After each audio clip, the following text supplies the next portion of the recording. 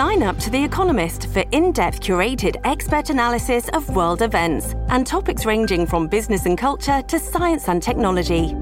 You'll get the weekly digital edition, online-only articles, curated newsletters on politics, the markets, science, culture and China, and full access to The Economist Podcast Plus.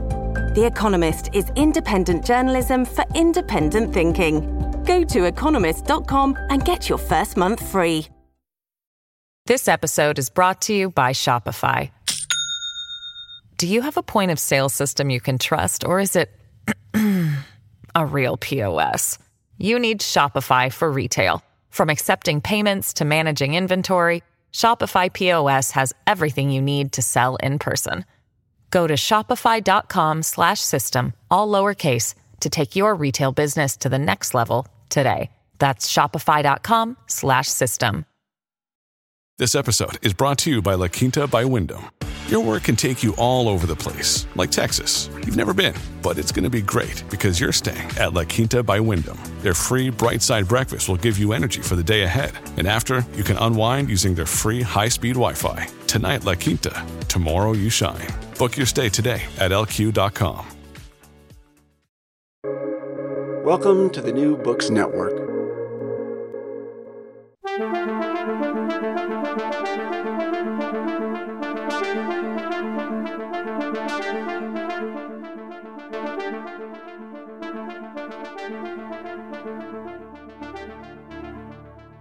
Not long ago, commentators thought they were observing a shift to the left in Latin America, especially in Chile and in Brazil with the return of Lula da Silva to office.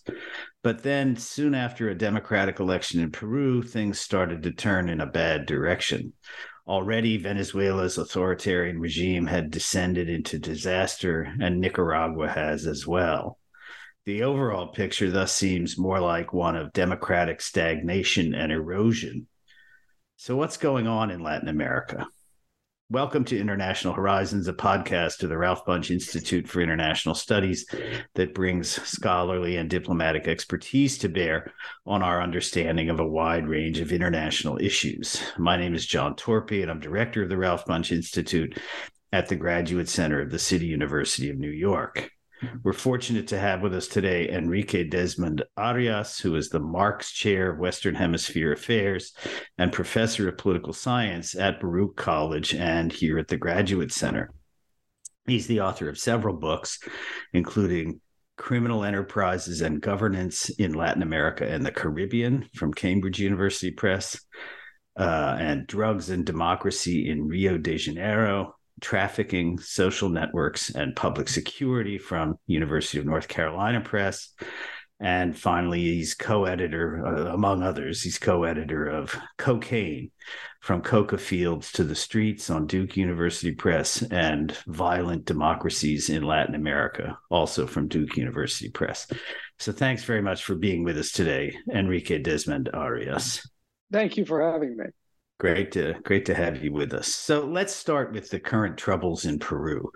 So first, a new president's elected. Then he tries to suddenly start ruling by decree and was soon chased out of office. Now, many Peruvians seem to want him back, even though he's tended towards this authoritarian turn. And all this unfolds against the backdrop of a history of back and forth between democracy and authoritarianism in Peru. So can you explain to us what's going on? Yeah, Peru is a really complex situation, and it's a country where there hasn't just been back and forth between democracy and authoritarianism, right? So you can think back to the 1990s, to the Fujimori regime, which was also begun with a self-coup by President Fujimori at the time in response to instability in the country, in response to a vigorous civil conflict that was going on, as well as a host of other problems and an unwillingness on the part of Fujimori to find a way to work with Congress. And that, in fact, became a legitimate authoritarian regime, with repression and with, the security services working against different elements of the opposition in that country. In the last 6 years, Peru has returned to what I would characterize as instability rather than kind of a move back and forth with authoritarianism, right? That's part of a longer history in the country. In 2016, Pedro Pablo Kuczynski was elected president, and he was, he was connected to the international system, was well respected in the academy, and he had an incredibly difficult time. He was elected facing a highly polarized Congress with Fujimori's daughter Keiko Fujimori leading the opposition. Right, so she was his main opponent. Her party and allied parties have a tremendous amount of power in Congress. So despite that Kuczynski was leading the country as president, he didn't have control of Congress, right? And so Kuczynski goes through in this highly polarized country between, a right wing that's associated with, former President Fujimori, right, and kind of everybody else, which includes people who are more in the center, like Pedro Pablo Kuczynski, and people who are on the left, like Castillo. It has led to polarization over the years. So Kuczynski began his presidency under pressure from the opposition in Congress. And in fact, he was subjected to two separate impeachment processes. And Kuczynski's way out of the impeachment was to negotiate and offer financial support to members of his opposition, right? And there were videos of this, right? And in addition to, his implication in the Odebrecht scandals, right? And this gets into bigger questions related to Brazil. Odebrecht's a Brazilian company, region-wide corruption issues, which get into questions of why there's stagnation broadly in democracies in the region. He also was videotaped, trying to, purchase the votes of members of the opposition in Congress, right? And there was video of this, and all of this put together leads to the pressure that forces Kuczynski from office. And he is succeeded by his vice president, and then his vice president succeeded by another political official as a result of constitutional succession. So during that presidential mandate, you have two separate. You ultimately have three presidents before you get to Castillo's election. And the result of the Castillo's election are roughly the same, right? It's an incredibly close election, right? There's less than 1% of difference. And Castillo also doesn't control the Congress, right? The midpoint of the Congress runs through a large group of independents who are not particularly beholden to any party. And there is a strong right-wing opposition in Congress organized around Keiko Fujimori's party.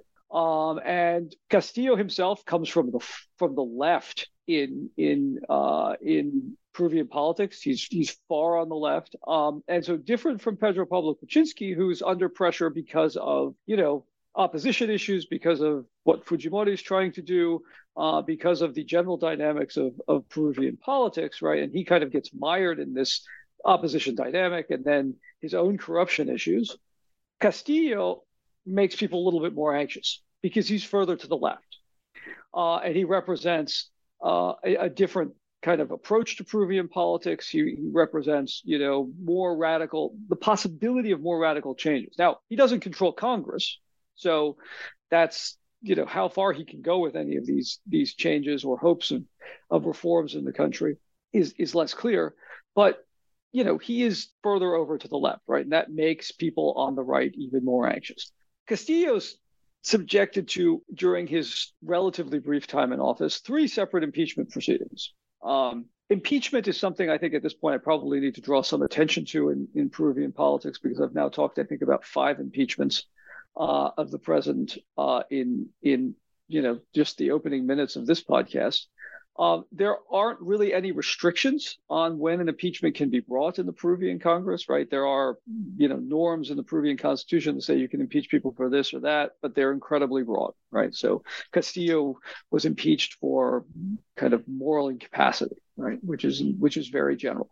So he's impeached, multiple times by the Congress, where there are multiple attempts at impeachment, right? Which, creating stresses in the administration. And he eventually responds to this pressure from the right with a self-coup attempt, right? Where he comes on TV and says, "I'm closing Congress," right? And the last person to do this in Peru was, of course, Alberto Fujimori back in the 90s, right? And he's doing this against a Congress that's ultimately at this point, controlled, if, somewhat marginally, but controlled by Fujimori's daughter. So he attempts a self-coup, but the self-coup is complete failure. On the positive side, and I think what's at least modestly encouraging about that particular part of this episode in Peruvian history is people in the military, people in Castillo's cabinet somewhat did not align themselves with the coup attempt, right? People started resigning. There was pushback on this immediately. The self-coup failed, right? And that reflects over the course of 30 years, I think, a greater commitment to democracy, however flawed that democracy is in Peru, a greater commitment to democracy in the country, at least at the elite level, right? And maybe I'm overdrawing this a little bit, but I found that the fact that he didn't achieve the coup somewhat encouraging. Well, indeed, that does sound somewhat encouraging. I mean, I have to say that I have a student who just returned, just a couple of days ago from Peru, and he was clearly very spooked, very kind of distressed about what was going on in his country, his family there. He's very worried. And, what you say sounds like a positive development. Indeed, it is. But how do you think this is going to play out? Yeah, so that was what I was going to get to. So I thought that moment of him not achieving the coup was kind of a good thing. But now, of course, things have kind of gone in the wrong direction, right? So he's been replaced by Dina Boluarte. She's, as I understand it, somewhat, she's not on the far right, but nevertheless, she's someone who is, leading the country in her capacity in her efforts to address the social unrest associated with Castillo's downfall in a somewhat repressive way, right? Peru today, with the legitimate concerns of a population that's been excluded from political power for much of the country's history, who elected a reformist president, have said, like, this isn't acceptable. It's been forced in some ways. He's been forced from power. He had a substantial degree of popular legitimacy. He won the election, if by a small margin, right? That's still winning the election. And, people have protested against the change. People have protested against the shift of the government to the right, right? That he was succeeded not by somebody closely associated with his political agenda. But, so the politics begins to move in the country. And people are dissatisfied with this. People are protesting, right? There's a history in recent years of estiados sociales, right? Social explosions in Latin America, in Chile, in Colombia. There have been major protests. I was in Panama this summer. There was something approaching an estiado, which was more like massive labor strikes that shut the country down for a couple of weeks. But there's been a process of these types of major protests going on, right? And these types of major protests are often associated with some type of repression, right, which happened in Chile, which happened in Colombia. I think the repression has been quite acute in Peru, and it's led to injuries, massacres, often in regional capitals, like places like Ayacucho, and they reflect a degradation of the commitment to democracy and the commitment to the rule of law in terms of the practices of the government as it interacts with everyday people. And I think this is an important moment to kind of distinguish between what I said was kind of positive about the turning back of Castillo's coup attempt in this, last year, and what's happened since then, right? So a couple of minutes ago, I said, hey, it's really good. The elite kind of came together and said, hey, we're not going to have a coup. That was good, right? But that's the elite saying to itself, we respect the Constitution, however flawed the Constitution is, however flawed contemporary politics are, and we are going to follow the rules that leave us as an elite in power. But it's something else to say, okay, now we took out this president with a certain degree of popular legitimacy. People are protesting. We're going to engage in full-blown repression against that population and massacre people, right? So the elite's respecting itself. The elite's respecting, on some level, the constitutional order. But the way in which that constitutional order gets applied to the population, especially the poor in the country, is very different, right? People are being injured. People are being massacred. And I think that gap, right, between those two outcomes reflects a lot about what's going on with Latin American politics today and a lot about the stagnation that we're going to talk about a little bit more explicitly later in the podcast. Right. Which is that, there's a commitment to liberal order on some level, right? Certainly more so than there was in the 70s or the 80s. The elite are interested in kind of respecting that, protecting themselves. There's a broader commitment to that, right? And very often from sectors of the elite that historically haven't been, right? The military often are more committed to the constitutional order, perhaps not perfectly committed to the constitutional order, than they were back in the 70s when they were staging coups and massive repression in many countries. At the same time, the way in which the police, the military, and the elite think about the treatment of protesters, think about the treatment of the poor and the working class, often operates utterly outside the robust guarantees of basic rights that are in the liberal constitutions these elite purport to respect when they're talking about their own power, right? And their own relationship with each other at the highest levels of government. Right.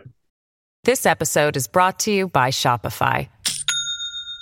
Do you have a point of sale system you can trust, or is it a real POS? You need Shopify for retail. From accepting payments to managing inventory, Shopify POS has everything you need to sell in person. Go to shopify.com/system, all lowercase, to take your retail business to the next level today. That's shopify.com/system. Well, that does indeed all lead into the larger discussion of stagnation, erosion, et cetera, which you obviously have, important things to say about. But let's look at one other important recent case of, elections. I mean, the biggest country in the region, of course, is Brazil. And, it's had its kind of Trumpy experience, I suppose you could say. And that Trump knockoff, Bolsonaro, has now been, has lost an election and replaced by Lula da Silva, who, of course, ran the country in the past before being sent to jail on dubious corruption charges.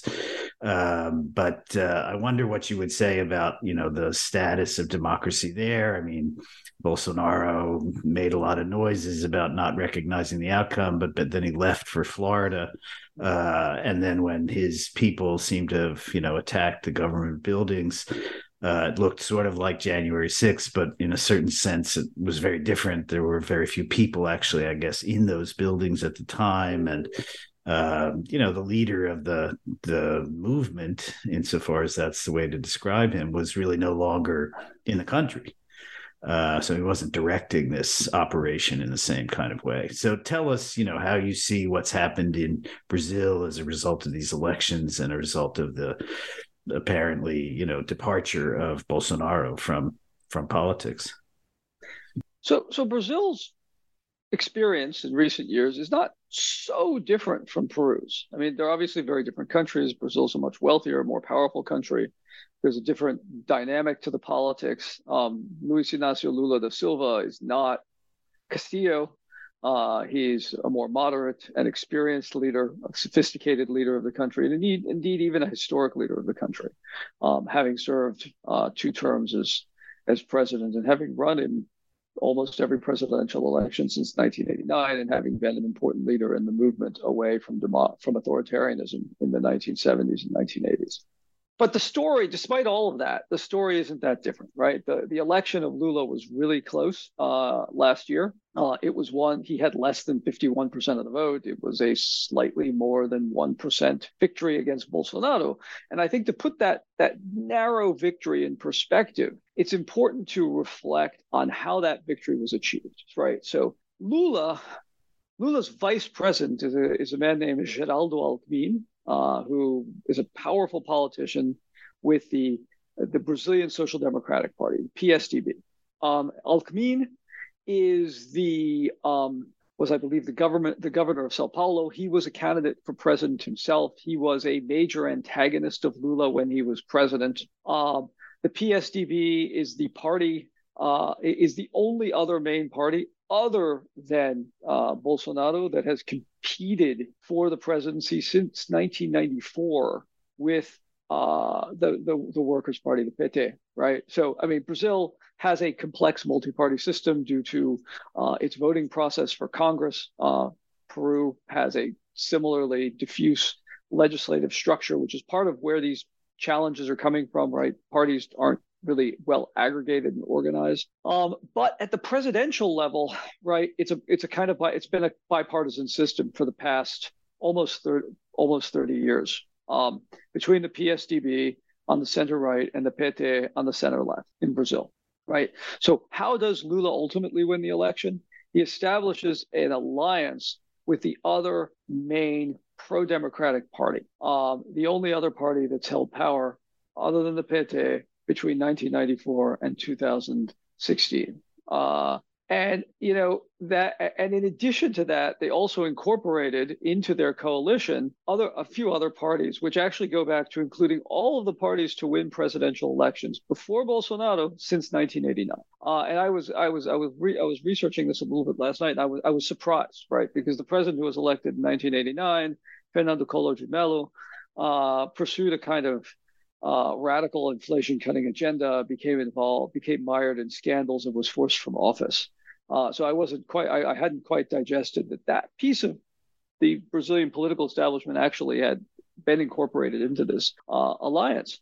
But basically, the entire upper level of the political establishment aligns with Lula to run against Bolsonaro because they feel so threatened by the politics of the kind of this Trumpish populist movement. But they only win by a little bit more than 1% of the vote, right? And so that's an important thing to keep in mind here. Like, they won, but the entire political establishment got together and they kind of just pulled it off. Maybe not as close as Pedro Castillo, a little bit more margin of error, but not too much. And that reflects polarization in Brazil, frustration by a large portion of the population in Brazil with different policies and dynamics in the country. And it reflects a relatively weak commitment to, if not democratic process, which I think is a little bit more complicated, it reflects a relatively weak commitment to addressing the meaningful reforms that are required to kind of get Brazil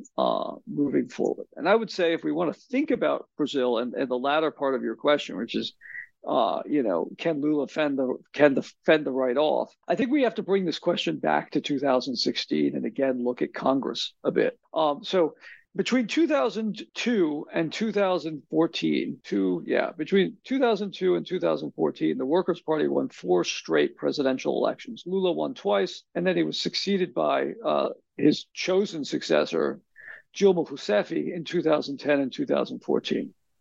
During this period of time, the Workers' Party develops an alliance with centrist elements of the Brazilian political establishment, to keep themselves in power, right? They become really dominant. They play important roles in leading different parts of the country. They elect governors in the Northeast, which was unexpected when Lula originally came to power. And they are actually successful policy-wise with developing programs like the Bolsa Familia, the family scholarship is sort of what it translates to, which is a conditional cash transfer program, which was successful in modestly reducing wealth inequality in Brazil, right? One of the most unequal countries in the world, right? So these are remarkable, substantive policy accomplishments that aren't terribly radical, right? These are achieved by cash transfers, right? Nothing. There's no. This isn't land reform. This isn't major wealth transfers. This is, people being taxed the way they're taxed in Brazil and just having more of that money dedicated to putting money in the pockets of the poor, of people who have been, of people from families that have been excluded and disadvantaged over the course of Brazilian history. So they achieve getting elected in part out of alliances. In the 2000s, there were a couple scandals, very significant scandals in Brazil, where the Lula administration at the time was buying the votes of members of centrist parties in order to pass legislation, right? So this was the Mensalão scandal, right? The monthly payment scandal and the post office scandal, right? They were all involved in these like kind of petty payoffs to members of Congress. Dilma Rousseff is elected, and another scandal emerges, which is more serious, which is the Lava Jato scandal. Right, so Lava Jato translates to car wash into English, and it was named such because the payments were kind of made at a car wash. But the car wash scandal was associated with payoffs from major contractors in Brazil being diverted to different political factions in the country, right? So one of the meaningful accomplishments of the Lula administration was actually empowering the Brazilian federal police to investigate the elite, to investigate the political class. So there's a very serious investigation that's going on of the political class.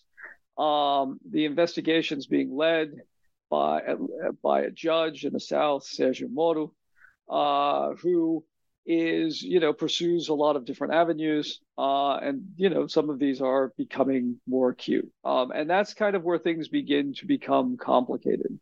After the 2014 election, the Brazilian economy is kind of stagnant. It's actually they're in a serious recession. You have a series of you have these scandals getting more acute. They're working their way up. Lula becomes implicated in these scandals.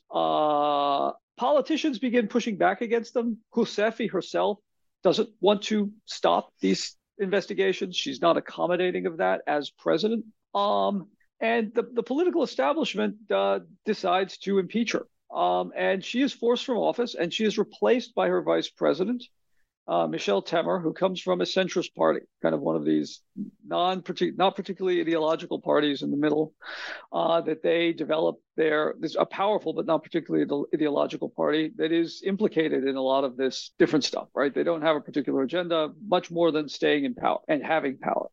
So she's forced from office, and this curtails this investigative process somewhat. Moro continues investigations of Lula, and is relatively, and continues to push this line, continues to push the investigations. Lula becomes more implicated in this, is arrested, and Brazil starts passing through a very difficult time, right? You have this fragmented, polarized Congress. You now switch from having a Workers' Party president to a president from a centrist party who begins, after this impeachment, leading a right-wing government that doesn't really have much legitimacy in terms of how people voted, right? Which only exacerbates polarization and emphasizes kind of the corruption of the Brazilian system. You have this very public prosecution of this former president who's implicated in this scandal, right? And this is where kind of Bolsonaro comes from, right? And Bolsonaro, my familiarity with Bolsonaro is I research criminal groups. And when I first heard that Bolsonaro was running for office, I said, isn't he mixed up with the militias in Rio de Janeiro? And the militias are these paramilitary police-connected extortion rackets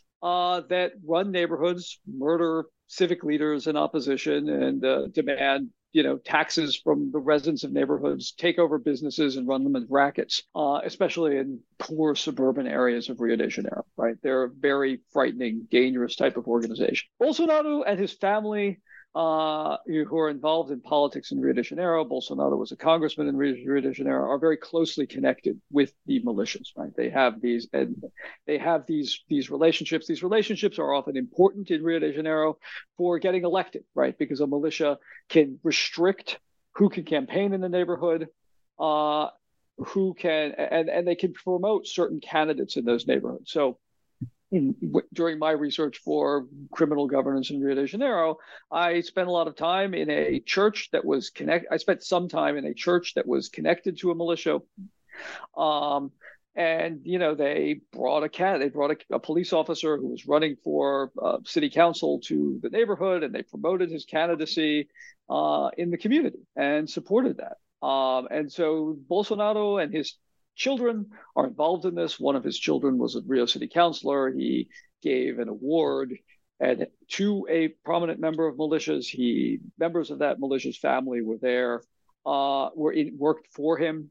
Some of these militias were involved. Members of these militias were involved in assassinating a prominent socialist member of the Rio City Council, an Afro-Brazilian member of the city council from a poor community. She died. It was kind of rocked the Rio political establishment itself. And so, yeah, when I heard that he was running, I was, very troubled by that. A little nervous. Yeah. The militias themselves are a Rio de Janeiro thing. They didn't have a tremendous amount of impact on his government itself, right? I mean, that just became kind of the populist, kind of pro-dictatorship nostalgia that Bolsonaro himself is supportive of. He was an army officer during the dictatorship. So what happens between 2016 and 2018 is the entire political establishment, because of the 2016 impeachment plus the investigations of corruption, becomes discredited. Bolsonaro himself is a kind of longtime backbench congressman. He's not particularly prominent in this. He's involved in all sorts of unsavory things in Rio de Janeiro, in my view, but he's not quite high enough up, I think, to be involved in the worst of Brazilia's scandals. So he kind of can run as kind of like cleaning up the political establishment. Lula tries to run. Sergio Moro, right, who's doing the investigations, keeps pressure on Lula, to keep him out of the race. Later on, information comes out that Sergio Moro kind of manipulated the case a bit to ensure that Lula couldn't run, right, to disadvantage Lula. And then Bolsonaro gets elected, right? And there are people in Brazil who are frustrated with the direction of things. There is populist resentment, especially populist resentment against the poor, who are often blamed for violence in the country unfairly. And so then you get, 4 years of Bolsonaro's leadership. Where are we today, right? There's a radicalized portion of Brazil's population. They were camping out on military bases, seeking to promote, foment a coup by the military.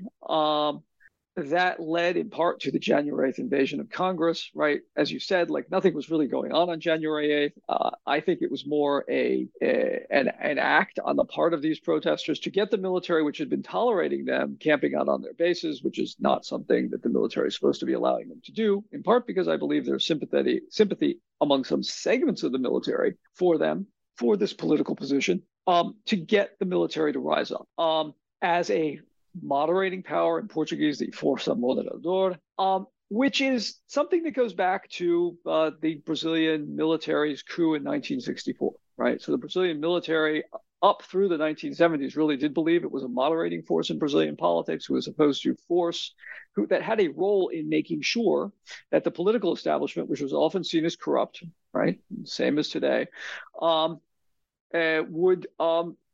be hew to the Constitution. Between the establishment of the Brazilian Republic, the end of the monarchy at the end of the 19th century, and 1964, there are a number of military risings and coups in Brazil, right? It was common practice for the military to intervene in politics during this time. There was a lot of work done in the 1970s by military leadership in preparation for the return to democracy, as Eddie Gaspari has shown, to get the military to professionalize and not engage in coups or other types of risings to either overturn the popular will, the constitutional order, or otherwise pressure the political leadership of the country. And this was remarkably successful, right? So it's been now almost 50 years since the last coup. And that's, almost 60 years. My math is off, right? It's been a long time, right? It's been 58 years. And that's a huge accomplishment for Brazil. Right. So maybe we should start to get into the larger, this obviously was a major development in Latin America. And I do want to have time to talk a little bit about this, broader picture. We talked beforehand about this article by Scott Mainwaring and Anibal Perez Lignan in Journal of Democracy and this kind of region-wide assessment of what's going on. And I'm always, as somebody who pays more attention certainly to Europe, when people talk about Europe, I mean, the question about, who do I call when I want to talk to Europe remains a significant one, even though there is this thing called the European Union now. But so there's this kind of assessment that they make that democracy in Latin America is sort of stuck, and that there's this tendency towards, stagnation and erosion, as they put it. And, you've given some reason to think that's not entirely incorrect, and it's not clear, to what extent one can, validly sort of assess the entire region. I mean, a lot of different countries that we're talking about with different systems and situations. But how would you assess kind of the larger picture of democracy in Latin America today? Yeah. So, I think, where Brazil is today kind of reflects some of that, which is, again, you have an increasing commitment to constitutional order by various elite segments, if imperfectly, right? The military have been a little bit ambivalent here and there about supporting the constitutional order, but have come down on the right side.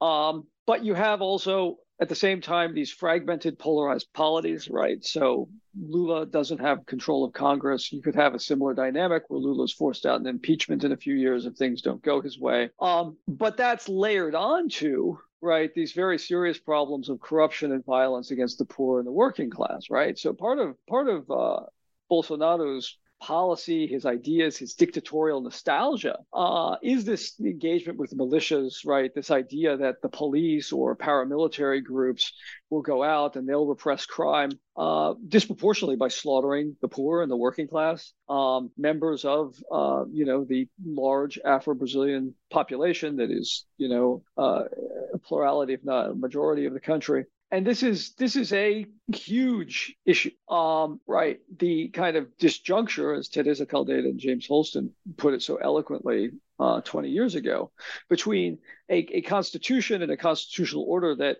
most politicians and leading out actors in governments are committed to, and the practices and the treatment of the population, right? The abuses that the Brazilian police in particular exercise against the poor, right, and the working class, a majority of the country, that the Peruvian police in Peru, right, facing a wave of popular protest exercise against the poor in that country, are reflective of, in many ways, the limitations of these political systems, right, and the place that those political systems are at, right, and so.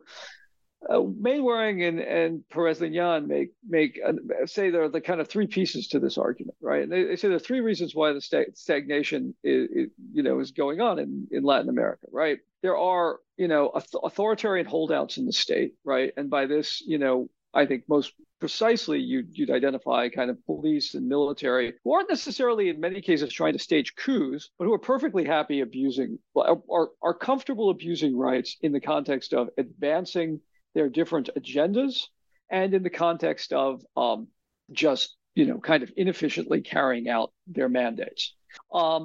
Disproportionately, the people who are suffering this are not the wealthy, the well-connected, right? People occupying political offices. It's the poor. It's people from disenfranchised segments of the population that are discriminated against, indigenous peoples, descendants of indigenous peoples. It's members of the Afro-Latin American, Afro-Brazilian, Afro-Colombian communities in these countries that are systematically excluded, discriminated against, and subject to historic abuses in these countries. There are also, of course, within the government, lines of political thought in Congress, that are not terribly sympathetic to democracy. As scholars, back during the transition to democracy and in the analysis of the collapse of democratic regimes in middle to late 20th century, said, there are some parties that are really committed to democracy, but there are some parties that are conditionally committed to democracy. So there are kind of right-wing parties out there, right-wing politicians out there like Bolsonaro who are perfectly happy to use democracy to get elected. But, if they took power or if they're not holding on to power, aren't necessarily committed to staying democratic or keeping the country democratic. Their commitment to democracy is conditional on whether or not it delivers them power. A second part of their argument is that there's a great deal of government inefficiency, right? The governments themselves are ineffective, so people are getting frustrated and polarized about this and looking for quick solutions, after 30, 40 years of democracy not necessarily functioning so well or accomplishing what people wanted to accomplish, especially when there's an economic downturn, right? So inefficacy begins to make a difference. And then May-Waring and Perez-Lignan recognize hybridity states where authoritarian holdouts limit democratic deepening, right? So you have certain parts of the state functioning, certain parts of the state not functioning, and then kind of less commitment to democracy itself, right? And I think the stories that I, have told about Peru and Brazil all reflect these particular dynamics. There is, kind of growing illiberalism in the region, right? Venezuela and Nicaragua, are authoritarian.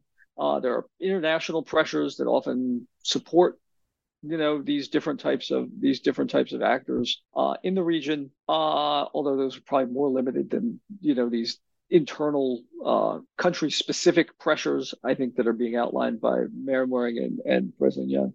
I would add to this, and I think it's really important, is that when we think about Latin America, it's very important to also think about the United States.